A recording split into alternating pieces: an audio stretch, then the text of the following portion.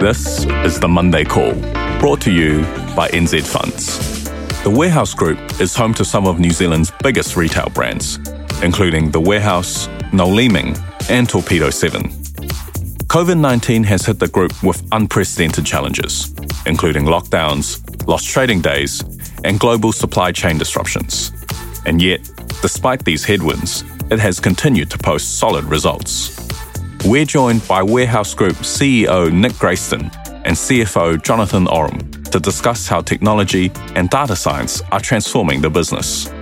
And they look ahead to how retail could be impacted by rising living costs and the reopening of New Zealand's borders.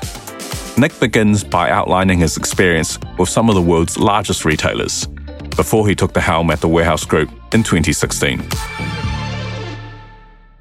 I am by background a retailer. I've been in retail quite a lot of years. Grew up in UK retail, M&S Devons, River Island, Woolworth UK, Laura Ashley, a whole bunch of UK retailers. Then I spent 10 years in Foot Locker, ended up running all of the US business out of New York. Then spent 8 years with Sears Holdings, and that includes Sears and Kmart. And I ended up running sort of, if you like, the soft half, all of the apparel, homewares, mattresses, fine jewelry, footwear. And that was an interesting time and sort of quite important as to why the board chose me. And, my background is mostly on the sort of product side. But really coming out of Foot Locker, I had this sort of epiphany. This was at the time of the GFC that, I got, sort of 25 years of retail experience. And, yet there was this whole thing called e-commerce. And, I really knew very little about it. So, I spent a lot of time re-educating myself. And, it was the most interesting time to be in a legacy retailer. When I was at Sears. And overall, the challenge for legacy retailers is, how to become digital quicker than Amazon can learn to be a merchant. And certainly in the US context, but that's sort of spreading globally. And, when you're fighting someone like Amazon in the US, you're sort of one hand tied behind your back because they don't have the sort of burden of physical stores, which has a heavy overhead and, able to operate completely differently and were born digital. And so it's been very interesting as a global perspective to look at how that battle has played out. And you go back sort of 10 years or so, and sort of legacy retail was going to get showroomed out of existence. They couldn't possibly compete with Amazon on price. And, interestingly, I think it was Best Buy that first showed the way that you do it, which is you match Amazon on price, you use your physical locations to be able to get product to the customer quicker than Amazon can out of their more centralized locations. And, sort of true omni-channel becomes part of that because they can pick up from those locations. But also you use your people to give experiences that they weren't able to do. And so that was really the backdrop with which I came into the Warehouse Group, sort of mixture between thinking that there were some basic merchandising flaws that were not being fixed, particularly in the founder business, the warehouse itself. Plus, sort of, at the time I joined, there were 21 constituent companies, sort of loosely organized into 6 different areas, without any sort of integration plan. The business had been on sort of buying frenzy, without having sort of placed a strategy in place to do so. And each of those businesses included things like the Torpedo7 Group and One Day and Number One Fitness and Shotgun Supplements. All these different companies had their own system stacks that they'd grown up with. And, each of them had their own merchandising operations, IT, HR, marketing. And there were only 10 people in the sort of central group. And so, we went through a very purposeful year of strategy creation and discussion and came up with 5 options that we went through a fairly detailed process to agree a start point with the board. And we've really been in transformation. And in essence, the board did not want to divest all of those acquisitions. It wanted to find a way of integrating them into a strategy that worked. And so, it put most simply, what we really needed to do is firstly fix the retail fundamentals, and secondly, invest in the digital future. And the third part of that is sort of bringing that all together into a cohesive ecosystem. And so if you think about, how the world has developed, and Amazon in the US is instructive, and, when you've lived in a sort of in the US, and, 110 million households have Amazon Prime, it's instructive to understand that 71% of product purchases in the US start with a Prime-enabled Amazon search. Only the second search is non-Prime enabled, and the third search is Google. And so Google has been disintermediated by Amazon as it relates to product search. And interestingly as well, Amazon now is one of the major generators of revenue, 30 billion globally, from using that traffic to harvest advertising revenue. And so for your Prime fee, you get around 30 different values. It starts with the foundational free 2-day shipping. And then, it also includes things like access to the second biggest content producer in terms of Amazon Prime, and all sorts of other things like, music storage and photo storage and all the rest of it. And so that's why it's become the sort of first top of mind thing that you go to if you're embedded in that ecosystem. But then you start to look at how China operates, and that whole ecosystem philosophy is far more built out. And if you think about 1 billion Chinese living all of their lives on the WeChat ecosystem, or the sort of the Ali group of companies, that one killer app, WeChat, is where you communicate, you buy things, you do your banking, you book your travel, you book your insurance, now includes QCom, quick commerce, where, in most major cities, you can get things between 15 and 25 minutes. And so, the Chinese ecosystems are far more built out than the Western ones. But what's also become apparent in that time, a bit like Best Buy, is that there is an advantage to having physical locations. And that's one thing Amazon hasn't fully nailed yet. They've closed a lot of their traditional stores, and they've only kept their convenience stores, and they've publicly said that they will only open stores when there's something that they can do that's different. But omnichannel has really become a thing. And if you think about the journey customers go through, it's really vitally important that they are able to be recognized and treated equally at every touch point. And so as we've thought about the whole sort of how do you solve the retail conundrum and build a moat for the warehouse group with all of those properties, the fixing of the retail fundamentals, which involve sort of going from this sort of archaic high-low pricing where you artificially inflate the prices on goods, and you have 4 of everything, and 1 week out of the month it's come on in, there's a 50 off sale promoted by pay through your letterbox, and that then it goes to the price that it should be, and the rest of the other 3 weeks it doesn't sell at all because it's artificially inflated in price. That game is up in the US, and it's starting to not fool people anymore here. And so that move to everyday low price also had the benefit of taking out 3/4 of the option count, which meant that you got 4 times the buying power on what was left. We built out the sourcing capability so that we were able to take out agents and be able to source things direct, which meant that we could take out the commission that those agents took and buy a better price, and buying 4 times as much gave us much more negotiating ability. Plus, buying direct enables us to build those relationships with suppliers in the Oram. In addition to our Shanghai office, we open satellite offices in India and Bangladesh, which is where that is the biggest producer of apparel now in the world. And so, that was all part of sort of fixing the retail fundamentals. In addition, we have a situation where we've had all these systems that came with the businesses we bought, most of which were sort of green screen on-prem on-premises 30-year-old systems. And so we're still in the process of renovating those, but we're starting to develop to deliver some major parts of it.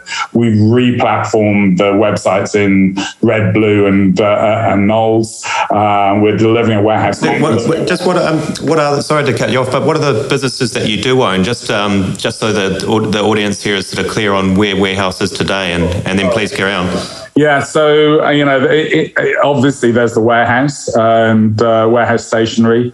Then we bought Noel Leeming quite some years ago.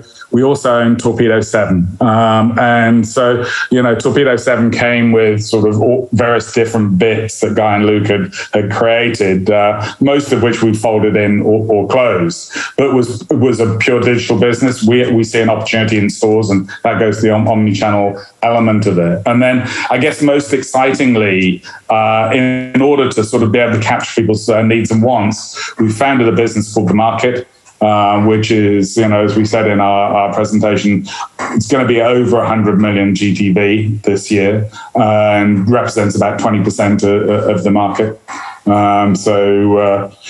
That's a very exciting and dynamic business. I'll pause here because it feels like I've sort of thrown a lot at you, but we are in the process of our transformation. We are heavily into the systems renovation element of it. A lot of major programs delivered this year, but we are starting to build out the sort of wider ecosystem that is sort of really anchored in customer experiences. And I guess that's the sort of the last part of it, that we realized that it wasn't possible to achieve what we wanted to achieve and become digital under sort of historical methods of command and control. And so we made the decision 18 months ago to go agile. And all digital companies pretty much operate using agile methodologies. And so, we fundamentally changed the operating process of the company and went from about 12 different layers of hierarchy to simply 3 in our office. And that enables us to be much more nimble, much more rapid, and to be able to reallocate our resources on a quarterly basis. Nick, you touched on the comment originally about legacy retail. Given digital has been around now for, I suppose, in reality, 10 to 15 years, is there such a thing as legacy digital? And you talk about the changing landscape. Does that give you an opportunity? Yeah, I mean, yes, there's legacy digital, and, there's a lot of, particularly in New Zealand companies like Torpedo 7, for example, that was, is nearly 20 years old and was founded on historical system stacks that, are now unsupportable. And so having to renovate those and, putting things like enterprise resource planning through the business that have just been vital to give us the basis to be able to run those businesses and be able to sort of create middleware that enables us to update things dynamically. And as simple as sort of the ERP that we're putting in this year will, for example, take us from batch processing to real-time cloud inventory, which means that you sell one, it immediately downgrades the amount that's held in the inventory record. That's really important if you want to give a customer the reassurance to know that they can come in and buy it. Nick, there's different ways to, I guess, move into the digital and online market in terms of sales. And the market as a business is one of them, where you said it's now doing over $100 million of product sales a year. But also there's other options like click and collect, for example, and I know you did very well with that offering, particularly with Noel Leeming over the COVID period.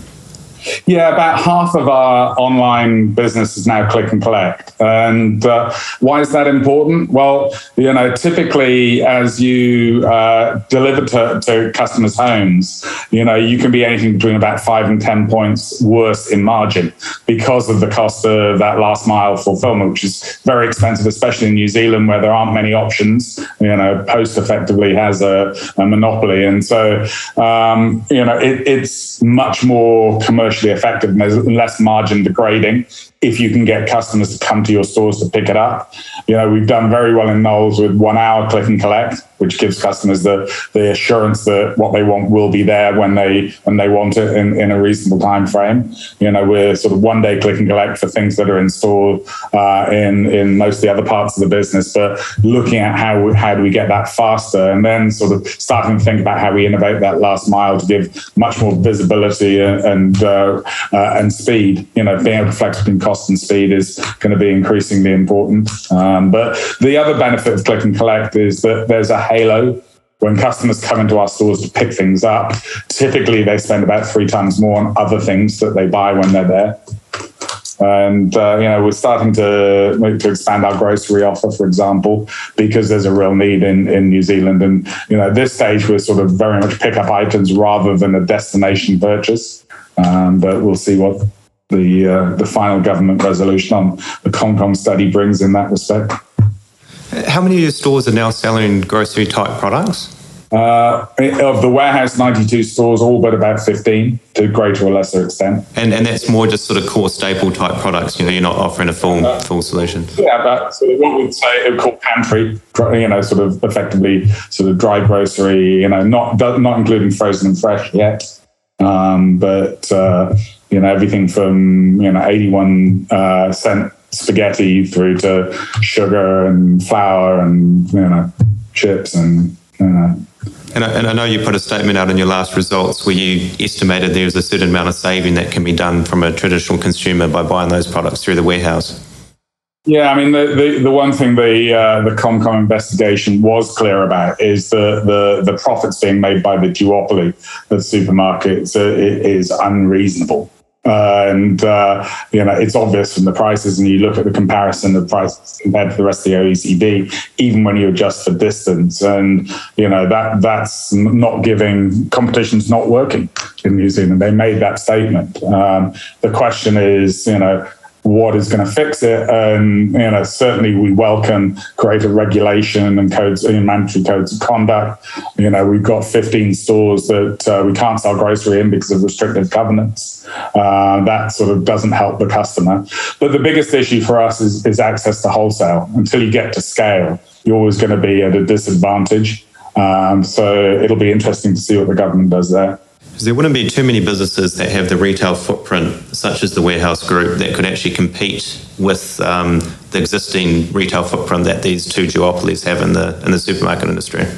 Yeah, 90% of New Zealanders live within 20 minutes of a warehouse, so that is true. Although, would there be a challenge if you wanted to convert to a more full supermarket product? You still need more space. Yeah, we will not become a full supermarket offer. If you think about how we can best serve our very needy customers, and they're really doing it tough at the moment, and with inflation, disposable income has really gotten clobbered. We are never going to be a full sort of destination supermarket again, because our offer does more than that, because we have all of the apparel and general merchandise that people need, and they can get at the same time. But the opportunity to expand what we do in the grocery segment, and probably mostly within the same footprint that we dedicate to grocery now, would be more like sort of Aldi and Lidl, so predominantly private label, vertically integrated, taking thin margins to give that value to customers, and that's overall what the warehouse has always been about. It's been about value, and so especially now, Kiwis are relying on us to deliver value, and so that's an essential part of what we do. Maybe this is a good segue into discussing more of the current events and actually what's been going on the last 2 years in your business, and it's been an incredibly volatile time for any retailer in the New Zealand market, with rolling shutdowns, and then as we've started to come out of that now we're faced by high inflation.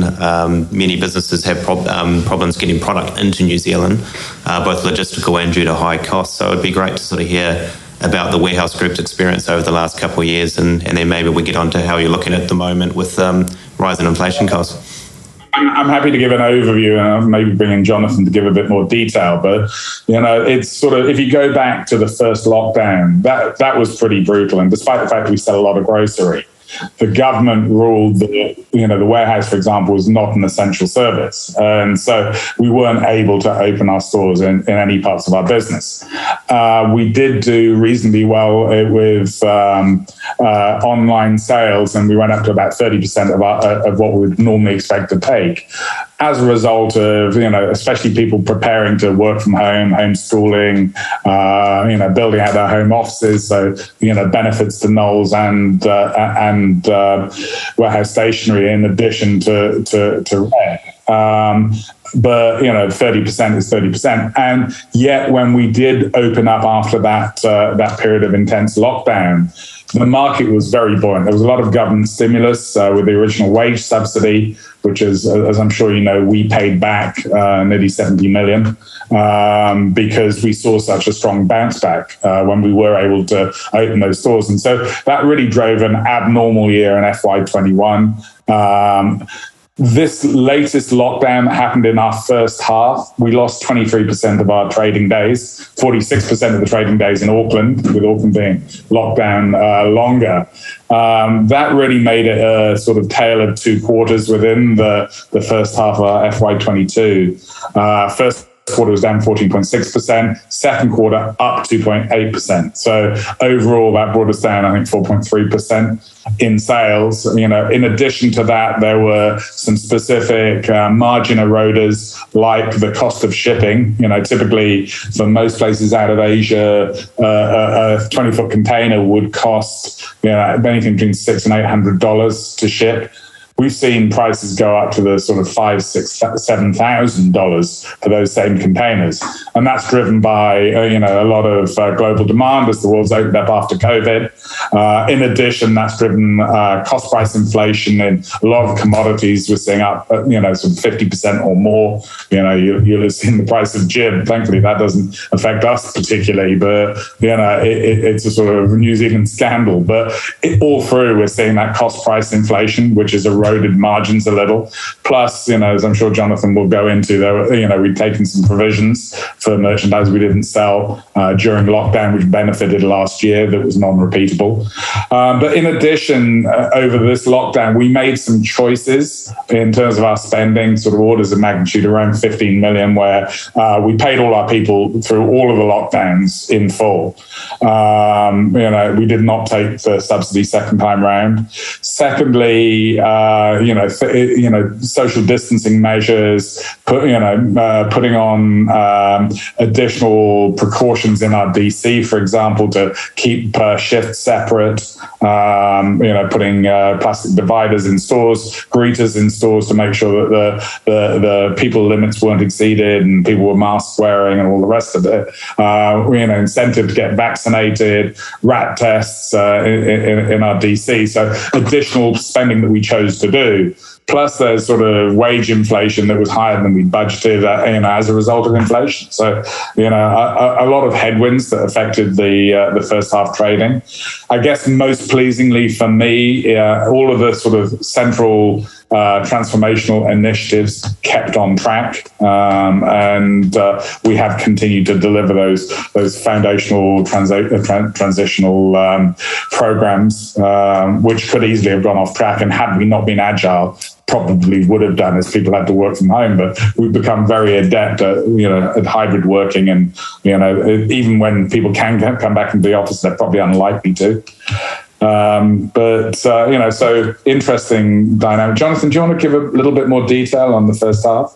I'm happy to come back and give a perspective on what's next. Yeah, what I was going to touch on, Nick, as well, was the change to our focus on liquidity. So, because going into the lockdown back, you go back 2 years, end of H1, FY20, we ended that half with $69 million of debt. We had total facilities of 180, so $111 million of headroom, and we had a bond which was maturing in June of $125 million. So it actually was, as Nick alluded to, we were in complete shutdown in terms of selling anything, and that really brought into stark reality the need to have greater liquidity in the business, because with $50 million, for example, just in wages and salaries and rent costs a month, and call it 150 at least of trade creditors, you quickly run out of runway. And so what we've done now is we are targeting total liquidity is $350 to $450 million, and that's meaning that we're running a net cash position. But that's given the construct of our business, we think that's the best liquidity position to run with. So that's been quite a change. And as Nick alluded to, in terms of freight, that has been one of the major contributors to the 150 basis points of margin, erosion in the first half. Now we would normally accommodate that increase in freight costs in our margin, but it has happened quite rapidly. And I think most of our rates are contracted, but we have seen call it to a 50 to 100% change in the amount of spot that we would use, and that's been enough. When spot rates have been multiples of our contract rate, it's been enough to cause an erosion in our margin. It's literally half the 150 that we've seen in margin decline. And then the other bit in margin decline we talked about was brand and product mix, which is a combination of a couple of things. One, just as you have a relatively faster growing brand contribution from Noel Leeming and Torpedo 7, those are both lower margin businesses versus the warehouse and warehouse stationery. We're seeing a decline in the average margin across the business. And then also with online, there is the impact of, in some cases, not being able to sell as higher margin product online. Typically, we've sold less apparel, for example, which would be one of the highest margin categories we have within the warehouse. Does bringing all that together, does that sort of change your decision on what you stock and what you look to bring in? Because obviously the footprint of, say, whiteware or TVs to a container is very different to products for warehouse stationery or grocery items. So sort of how does that come into your planning going forward? No, it doesn't really, because at the end of the day, we exist to serve our customers. And, whilst we do look at, the elasticity of demand. And that's more of an impact on pricing. And, so we've built a fairly sophisticated data science engine in the business that enables us to look at price elasticity. And, we've also structured our range into sort of, what we call price perceptors, then below that key value items, and then sort of more discretionary items below that. And so as part of what we're doing, we are remixing the margins that we take on those items. And so, key value items and price perceptors, we are protecting as much as we can from price inflation, because, that's the whole thing about the $18 Kiwi breakfast. We believe that our customers are entitled to be able to afford breakfast for their family. And so to be able to be $6 to $8 cheaper than the competition is a very important thing for them. And that's been well recognized with our customers. Equally, sort of value is not just about price. And so, if you were to think about a $5 toaster that lasts a year compared to a $6 toaster that lasts 3 years, which is the better value, right? And so we've put a lot of improved price, product quality, and have really been recognized for improving our quality. The phrase that kept coming out was cheap shit from China, which is, as it relates to the warehouse. And so changing that perception takes time, but it's something we feel very passionate about, and is also part of our sustainability values. To not replace products as frequently, and to make things that last better. The same goes through apparel and various different homewares. And in terms of the liquidity side, does sort of the shipping delays and extra costs, does it cause you to run larger inventory or change your inventory decisions? It hasn't. We haven't. We still have enough. I'd say it's fair to say probably lead time in our ordering and delivery of inventory. That hasn't changed that materially. We were already on a track of trying to increase that inventory turn, and we did get a 0.2 times improvement in the last 6 months to Jan. So it's but it's something we continue to watch. It's, hopefully we're through the worst of it. But even, we're living right now through some disruption, obviously, in Shanghai. So it hasn't been something we've had to do in terms of investing in more. And we'd expect inventory to still be on track to come back a little bit once you adjust for what we call goods in transit at the year end as well. Jonathan, Nick, I wonder if we can just go back to this smart software or this quantitative model that you said you've been building and implementing, which helps with pricing across all your products, because I think that's quite fundamental to the change of the strategy that you're going. You're increasing the value or the quality of your products, but you're also trying to price these more efficiently. You're trying to understand which products are selling and which ones are moving, and therefore which ones you should get off the shelves quickly and replace with another product. And so I wonder if we just touch on a little bit more and you can discuss what the strategy there is exactly and what the software you're using to implement it is. Yeah, so a lot of it's been about process change and, philosophically taking out at least 3/4 of the items enables you to concentrate and give 4 times as much time to the remaining ones. So making sure you've got the right product and, building our own direct sourcing so that you're able to spend more time making sure it's sourced correctly, rather than buying sort of tactically. We had 200 plus suppliers in our Manchester business, in our soft linens. We now have 2. And so we've made strategic agreements with the 2 of the 3 biggest mills in India, and they produce all of our programs. That gives us advantageous pricing because we're able to get volume discounts that were previously not acceptable to us. But they're also the best factories that give us consistency of quality. And so there's a sort of virtuous circle in that that enables you to put better quality in or reduce price, buy better, which creates more volume, which in turn enables you to buy better. And so that's been very important. As I say, data science has become vitally important, as increasingly sort of knowing our customer has. And so, we just launched in October our Market Club loyalty program. That eventually will be a group-wide and beyond loyalty program. But, modern retail, as for most modern commerce, is about having first-party data. And as sort of Google and Facebook and all of those platforms ban cookies, then it's harder and harder to be able to buy that data from those platforms. And so that will require us much more to be able to ensure that we've got those first party relationships. And part of what we do there is make sure that they are not just rewarding, but we take out friction, make it easy. So frictionless commerce. Fantastic. That's helpful. Look, I kind of want to get your views a little bit more on New Zealand as a whole. So we step back a little bit. You as a business would see more of this in high inflation, the high freight costs and shipping costs than most other businesses. So as a country as a whole, how do you think we go about sort of handling this? And you made a comment that maybe we're at the worst of the freight, but we may not certainly be at the worst on the high inflation. So is there a pathway that we need to, that we can focus on us to get through this period?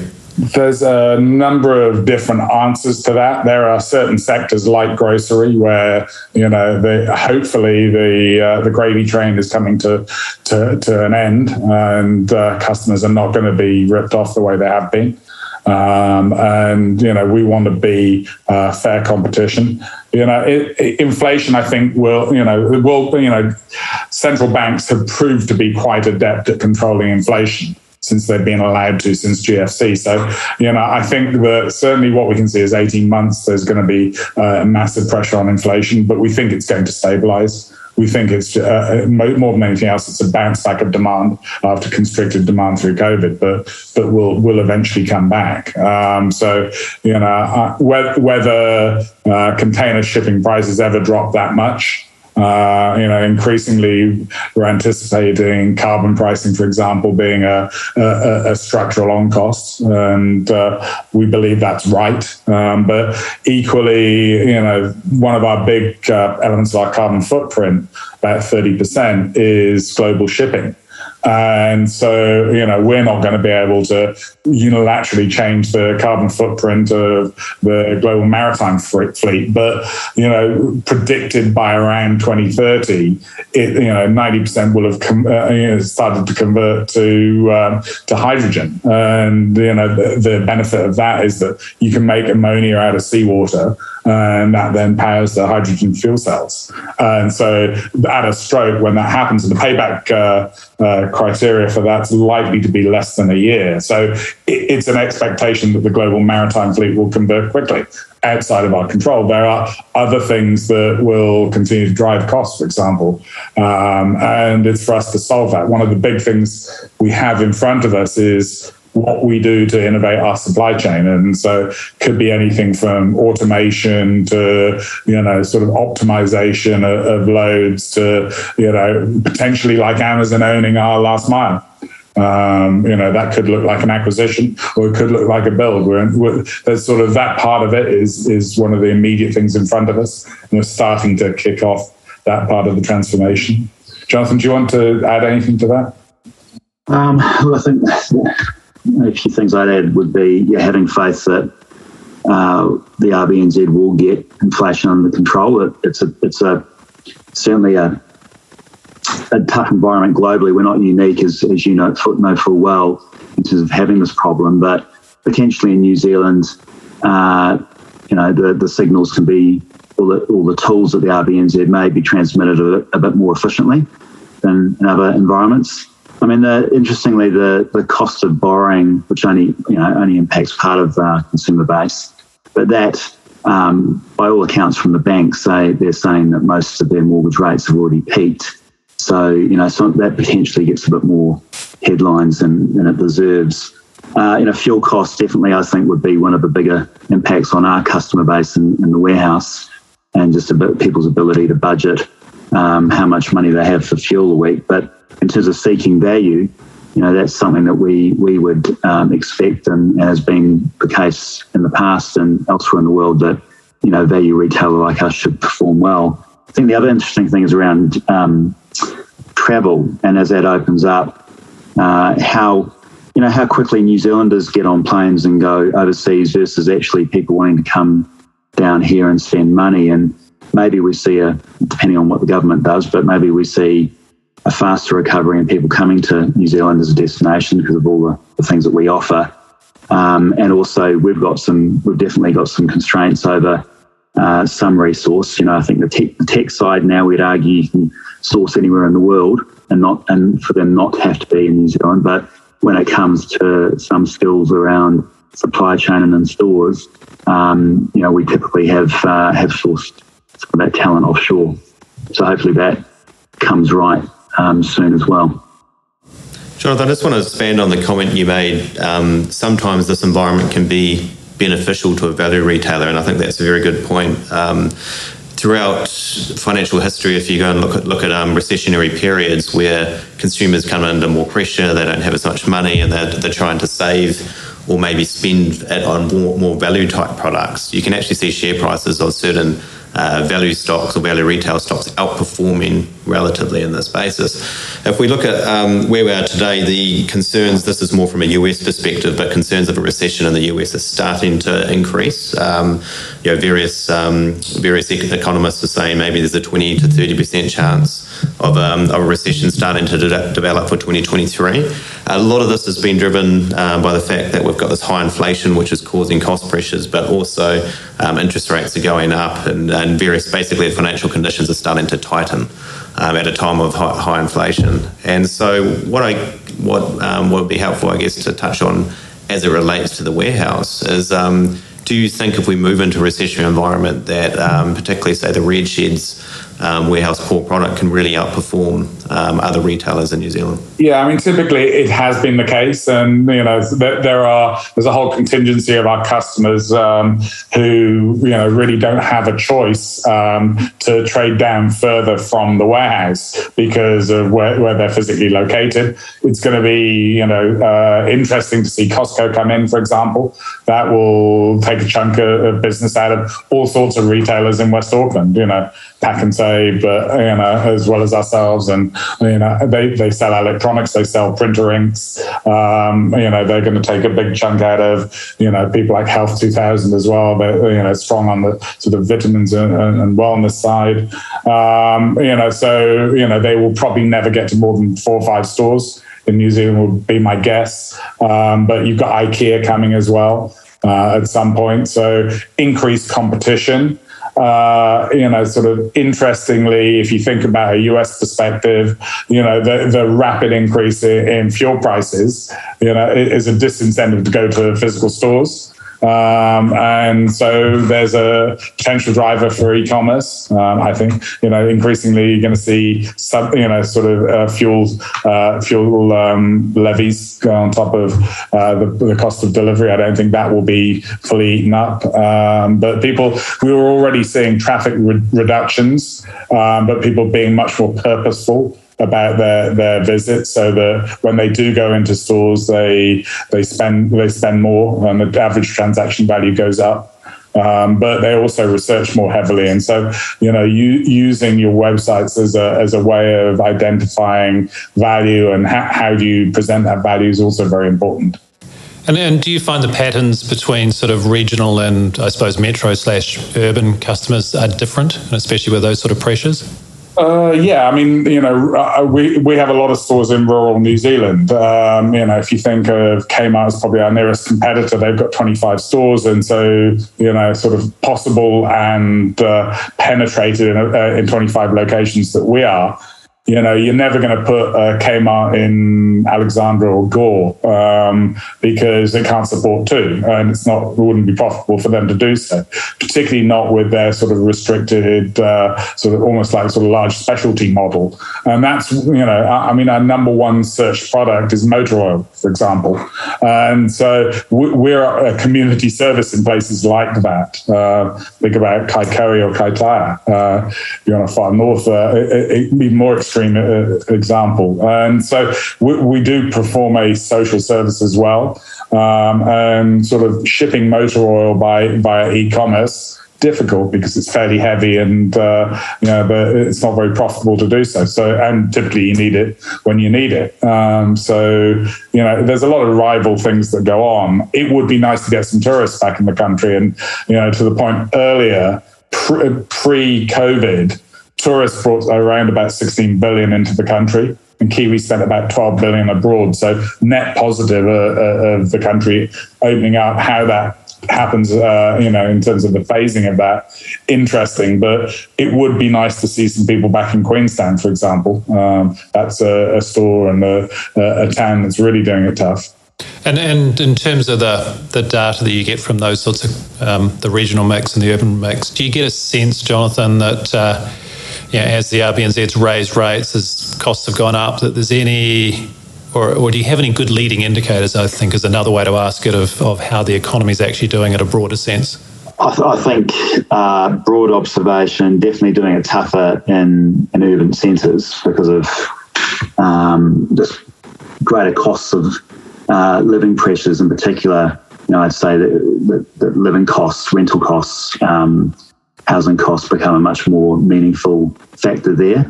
And then you've also got on the plus side, obviously a rural environment that's actually doing pretty well with record high dairy payout, and that doesn't look like it's going to go anywhere but one way for now. So it's definitely quite a bifurcated sort of market in that sense. Jonathan, Nick, we touched on the market a couple of times, but only at a very high level. I wonder if you can actually say what the market is exactly, where the products it sells come from, and how Warehouse earns the revenue or earns its income from this business. Yeah, so the market we own a few products that we own inventory on, but predominantly we host other people's products on our platform. And so part of building that has been about building the ability to ingest automatically and seamlessly other people's products. So, think of, I don't know, the Iconic or Catch or whatever. So, sort of a vital part of it is that. But, then the real challenge is in terms of how do you get customers to transact on that platform? And so that's the most important part of the startup, is building the platform, getting products on it, and we now have 3 million plus products on it. 6,300 brands. 22% of New Zealand online shoppers transacted with us in the last 12 months, and that translates to about 500,000 active customers. So we've got the product, we're trafficking it. By the way, we can at any stage open the floodgates and fairly seamlessly get up to 20 million products. But we're a little cautious of that because we want to maintain quality control. If you look at Amazon, it's almost self-defeating the extent to which they have products available. You can literally find anything, but finding what you want is becoming increasingly challenging. And so that curation is very important. And those customers that have transacted with us, they're spending more. They spend nearly 20% more than in the first half this year than they did the first half last year, and that sort of was 50% more online sessions. So to give you an idea of the scale, 30 million online sessions will go into that sort of 100 million plus GTV. If you think sort of orders of magnitude, Catch is a sort of New Zealand and Australian platform. Their share of that 600 million that is their GTV, about 100 million by that reckoning as a population penetration would be New Zealand. They don't publish that, but so we think that orders of magnitude comparable with Catch, opportunity to expand into Australia should we choose to do so as a fairly seamless growth platform. We might choose to do that with a partner. And we had a number of those conversations. But it's most important to us as part of that whole ecosystem play. And, ultimately, that will be the one platform that is how our customers come into the market ecosystem, which will be how you shop at, Warehouse, Noel Leeming, Torpedo 7, and any number of those additional partners. So what percentage of your sales would be coming from people purchasing products sold by third-party retailers versus someone coming onto the market, buying something, and it happens to be from a Noel Leeming or a Warehouse store? Yeah, of the market business, it's now more than 80% is third-party.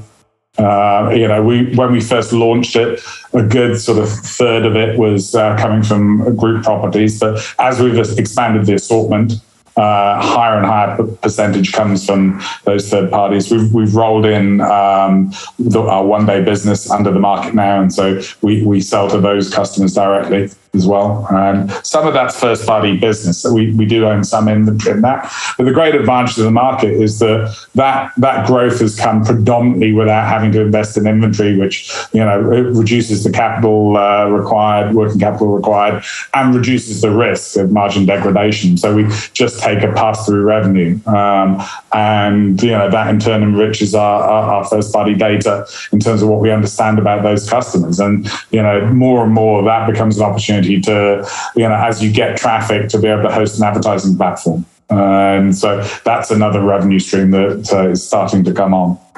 You touched on the competitors of the Catch and Iconic, but it's interesting you didn't mention Amazon. There was a lot of concern, I suppose, originally when Amazon moved into Australia that they would become very dominant. It doesn't seem that they have. I mean, Amazon are the third most trafficked website in New Zealand, and they have been for 5-6 years. They, so far, they haven't yet put in DC that would allow same day and next day shipping. I'm sure they will at some point. We're grateful to have had a bit of time to get our own house in order and get on with our transformation and build our own capabilities. But what they will never have is stores that enable that whole omni-channel approach. And so there's no point in us trying to out Amazon. As we think about building the moat, one thing we can do is be more convenient and know Kiwis better. And that's why the data strategy through the Market Club is important. That's why the stores as part of an omni-channel whole are important. And so that's an essential part of what we do. And just so I finish off on the business model of the market properly, the third-party retailer would actually pay for the shipping and arrange all the shipping and the logistics of that, and you're just taking a fee or a percent commission off the value of the product that's sold. They arrange the shipping. Under the paid part of Market Club, for $6 a month, they'll get free shipping. So we subsidize that. We have an offset arrangement with those suppliers, which obviously comes under commercial terms, so I'm not going to tell you what that is, but it enables us to build a loyal, more engaged customer base. And you go back to that Prime-enabled search statistic from the US to understand why that's important. Okay, fantastic. I'm getting through the questions I had, and we're coming up towards the end of the hour. But Nick, Jonathan, is there anything else you wanted to say to our audience before we wrap up? Do you want to talk a little bit about how we think about the valuation of the stock, Jonathan? Yeah, look, I think our observation would be over the years, when we had a free float of 20%, certainly before Foodstuffs selling down their additional 10%, we have been largely a retail held stock, and the valuation has been supported by dividend yield. We have made some changes to our dividend policy. So we moved from paying 75 to 85% dividend to paying more than 70%, and we also have had the benefit of foodies selling down, and we are much more focused on all the things that Nick's talked about in terms of investing in the business and the core part of the business, and integrating these brands that we have accumulated over the years. And so I think there's a much stronger recurring earning, growth story growing within the business. And so we have seen an improvement in our register, and that's the goal, is to continue to see that and to move. We're very close to have been very close to being in the 50. Getting back in the 50 would really help with increasing a decent mix of institutional and retail shareholders. And I think when we look at ourselves on a valuation metric, whether it's PE or EBIT or any other sort of sales type multiple versus other competes globally, we definitely feel like we're at a discount, which is what we're trying to close. Fantastic. And just for the audience, when Jonathan's talking about free float, he's talking about the percent of stock that is not held by large cornerstone shareholders. So the warehouse only had 20% of the shares available were being sort of daily traded between a combination of institutional investors and retail investors, and 80% was held by large strategic shareholders. And so what that tends to mean is that there's not a huge amount of daily volume, which sometimes or often leads to a discount in the share price. But that is improving a little bit now. We had a 10% sell down from Foodstuffs, so it's now a 30% free float, and actually the market cap in general, the stock's been improving over the last couple of years, which means the dollar value of free float traded is getting better. Well, thank you very much, Nick and Jonathan. It's been great to have you on the show, and we've really enjoyed talking to you, and we'll look forward to speaking to you next time. Our pleasure. Thanks for inviting us, and thanks for the coverage. Thanks, guys. Thanks very much. Thanks, Andrew. Thanks, Mark.